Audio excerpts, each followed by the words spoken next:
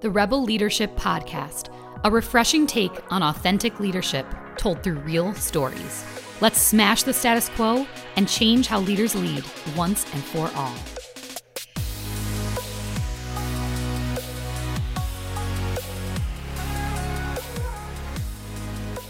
Today we have the honor of speaking with Dr. Igor Gusev, one of 4 cardiac surgeons at the University of Rochester Medical Center. He's a key opinion leader for mechanical circulatory support. In other words, he performs and educates nationally on his innovative surgical techniques in heart surgery. Dr. Gusev is a natural leader in the OR. But before we hear from him, Amy Quinlan will first paint the picture of the operating room team dynamic. She's a nurse practitioner with years of experience specializing in heart failure. Amy, thank you for being on our podcast. Tell us a little bit about your background and your credibility in this space of healthcare. Sure. So I am a nurse practitioner, been working with heart failure and cardiac surgery patients for most of my career. Currently, I work supporting operating room cases with Dr. Gusev and the team here at the University of Rochester Medical Center. So when you talk about heart surgery, right, for anybody not in healthcare, it just seems like this very complicated topic. And it's hard to break down like what that really means. So what are some scenarios? Like why would patients undergo the various types of heart surgery that's done at the medical center? So there's lots of different kinds of heart surgery. So they may have or may not have had a heart attack leading to this. Somebody may have valve issues. So there's 4 valves in the heart. So they may have some kind of issue with one of those valves, such as a leaky valve or a tight valve where they may need it fixed. We also have heart failure, which is actually Dr. Gusev's specialty, where the heart is failing to the point where the patient's not well supported for blood and they go into a shock-like state. Those are some common ones that you may have heard of before. So speaking of Dr. Gusev, what can you just articulate his role in the heart surgery practice at University of Rochester Medical Center?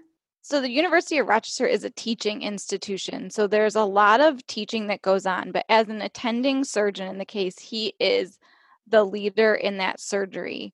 When he's in that surgery, there's lots of people around him supporting that role, but he is the boss. What he says goes. And it's very interesting what we see in a surgery compared to outside of the surgery, where what the surgeon says isn't questioned. It's you go with it, and maybe after the case, you can be like, why'd we do things this way today? Or why didn't we do it this way? But in that moment, there's never a question of why. That's fascinating. So you're talking about the moment in the surgery room. So let's break down the surgery room for a second. There are many different roles in the team that is in surgery. So talk to us about the different types of roles just for context and clarity about how the different pieces work together to make up the team that he then leads. Sure. So first you have the attending surgeon, and then he'll also have typically a cardiac surgery resident in there with him helping. They'll also have what I just think is very fascinating is what the scrub nurse or scrub tech does, because that scrub nurse is responsible for setting up the whole sterile field and responsible for handing him what he needs. And depending on the surgery, they can almost anticipate what he'll need at what time. It's just very amazing to watch that relationship. Wow. So is that a nuanced relationship based on the person, or is that a commonality with that role? It's a commonality with that role. Wow. So there's the scrub nurse. So who's next in line? So then you'll have a circulating nurse. So the circulating nurse is a non-sterile person, and that person's responsible for getting them any extra things that they may need for the case and opening it sterilely for the sterile field. Also, they update the family. They document the counts. So make sure needle counts, sponge counts, instrument counts are all correct with that scrub nurse, all really important roles. The other thing that is a role specific to really cardiac surgery is the role of a perfusionist. So a perfusionist's main job is to run the heart and lung machine. That's a very intricate machine. And then there's cardiac anesthesia. So these are the anesthesiologists who have special training in cardiac surgery, and they're managing the patient, where the surgeon is responsible for doing the surgery. The cardiac anesthesiologist is responsible for managing the patient, the breathing tube, the medications, the drips, looking at the blood pressures and what we call hemodynamics of the patient to make sure they're stable. And they typically have about 2 to 4 residents back there with them as well for anesthesia. It sounds like there are just very, very crystal clear defined roles and expectations of each person, and they all have an intricate but finite goal as part of the broader goal. So meaning like the goal of the anesthesiologist is to care for the patient. Yes, it's about the surgery, but their goal is to care for the patient. The scrub nurse, their goal is very different. It's make sure the situation is sterile and anticipate what the physician needs. What is the role of the leader in that team setting when they walk in and they're ready, it's go time, they're ready to perform the surgery at hand? So by the time that leader walks into the OR, that patient is basically ready to go. So he's ready to get scrubbed in and start the operation. But one thing we always do in healthcare is something we call a timeout. So we make sure we have the right patient, the right site, the right procedure. So everybody kind of knows the plan going into that surgery. So everybody knows what their role is going to be. And this is where we use in healthcare in these kind of scenarios, more closed loop communication, where it's clear direction. He might say, fill the heart, and the perfusionist is going to repeat back, filling the heart, or down on flow. And then that person's going to repeat back, down on flow. So really quickly, before we talk to Dr. Gosev, what happens after the surgery that you think is the role of the leader in ensuring a high functioning, high performing team? Ooh, yes. So they do a couple things here where he particularly does a safety pause before a really important part of the case at the end of the case, making sure everybody's on the same page as we're kind of transitioning. There's a big transition in a lot of these surgeries. We always do a safety pause where everybody kind of stops and we discuss something very quickly, and then we kind of move on to that transition piece. The other big transition is the transition from the operating team to the ICU team. And here they do something called a huddle. But when the patient gets to the ICU, nobody touches that patient until the huddle is done. So the operating team does a handoff of that patient, everything that happened, what drugs they're on, what their settings are, what their vital signs look like before the ICU team kind of takes over.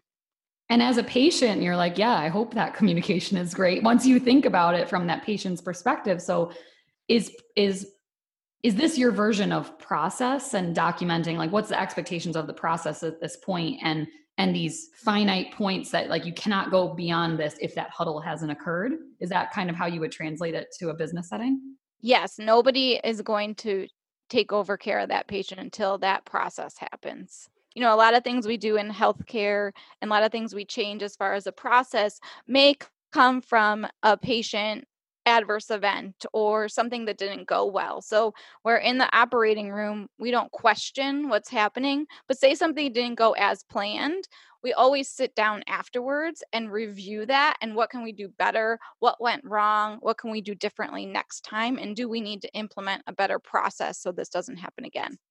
It's fascinating.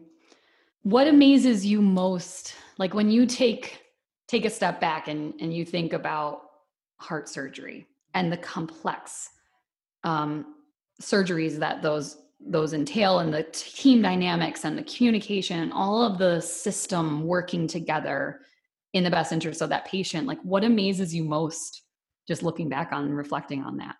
Although everyone has a different role, our common goal is to fix that patient's heart and make sure that they have the best chance and the best outcome possible.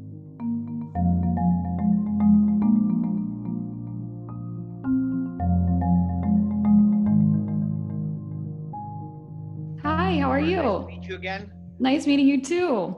Can you hear us? I can hear you. Yeah. So talk to me about your perspective on leadership when it comes to cardiac surgery.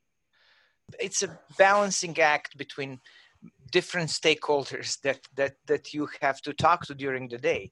Nurses, and nurse practitioners, other physicians, other services, VAD coordinators. They all have their goals for the day. And, from my perspective, I need to try to find a balance between all these things so things can run smoothly. I started nowhere as a leader, basically only what I've seen from other people. And then you kind of move along in this role and, try to see how to, do things better. Right. To shape yourself, because there is no textbook. There's no class that you can take to become a leader. It's trial and tribulation every single day in those very stressful, intense moments, as I can imagine you're in.